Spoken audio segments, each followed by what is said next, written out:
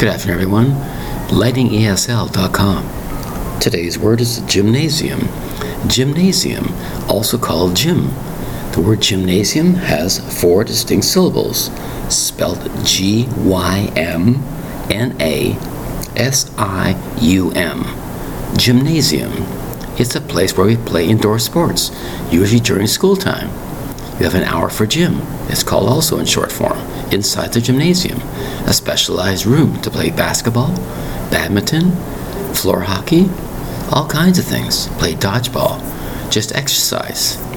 When it comes to gymnastics, is played inside a gymnasium, a specialized room. It contains many types of equipment, like bars, metal bars, ropes. Doing physical exercise on a mat is inside a gymnasium. The word gymnasium, as I said, has 4 syllables, spelled Gymnasium. A gymnasium, a very fun-filled room during school and after school sometimes. A lot of team sports, individual competitions, many things like that is played inside a gymnasium, or as we call it today in short form, the gym, Gym. The word is gymnasium, spelled Gymnasium. Thank you very much for your time. Bye-bye.